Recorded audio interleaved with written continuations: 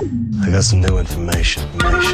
This is a My Talk Dirt Alert update. A quick look at what's happening in entertainment. Real juicy. On My Talk. Tell me something good.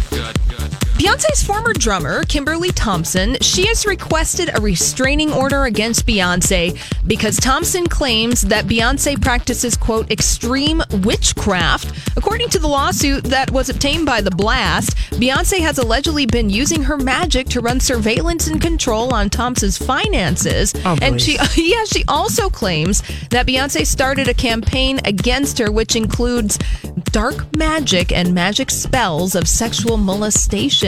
Oh my God. A judge has denied Thompson's request for a restraining order. I would think so. Yes. And Joel Alwyn, Taylor Swift's guy, he isn't changing his tight-lipped policy when it comes to discussing his girlfriend, Taylor Swift. He's talking to British Vogue, and he says, I'm aware people want to know about that side of things. I think we have been successfully very private, and now that has sunk in for people, but I really prefer to talk about work. That comes from Joel Alwyn. Yes.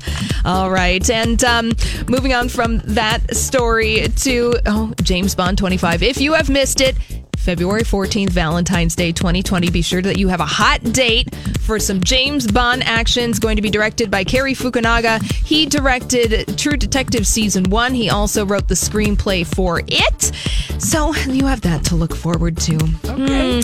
And Kate Hudson has something to look forward to. She is expecting her third child any time now. Now, she said that she's just waiting. And of course, she revealed earlier this year that she's having a little baby girl. So exciting news for Kate Hudson. Mm-hmm. Well, she said, that her last labor was 18 hours and her mom kept going out and getting food. Oh, Goldie. Such a good mom. All right. Well, that's all the dirt this hour. For more everything entertainment, be sure to check out our website, mytalk1071.com.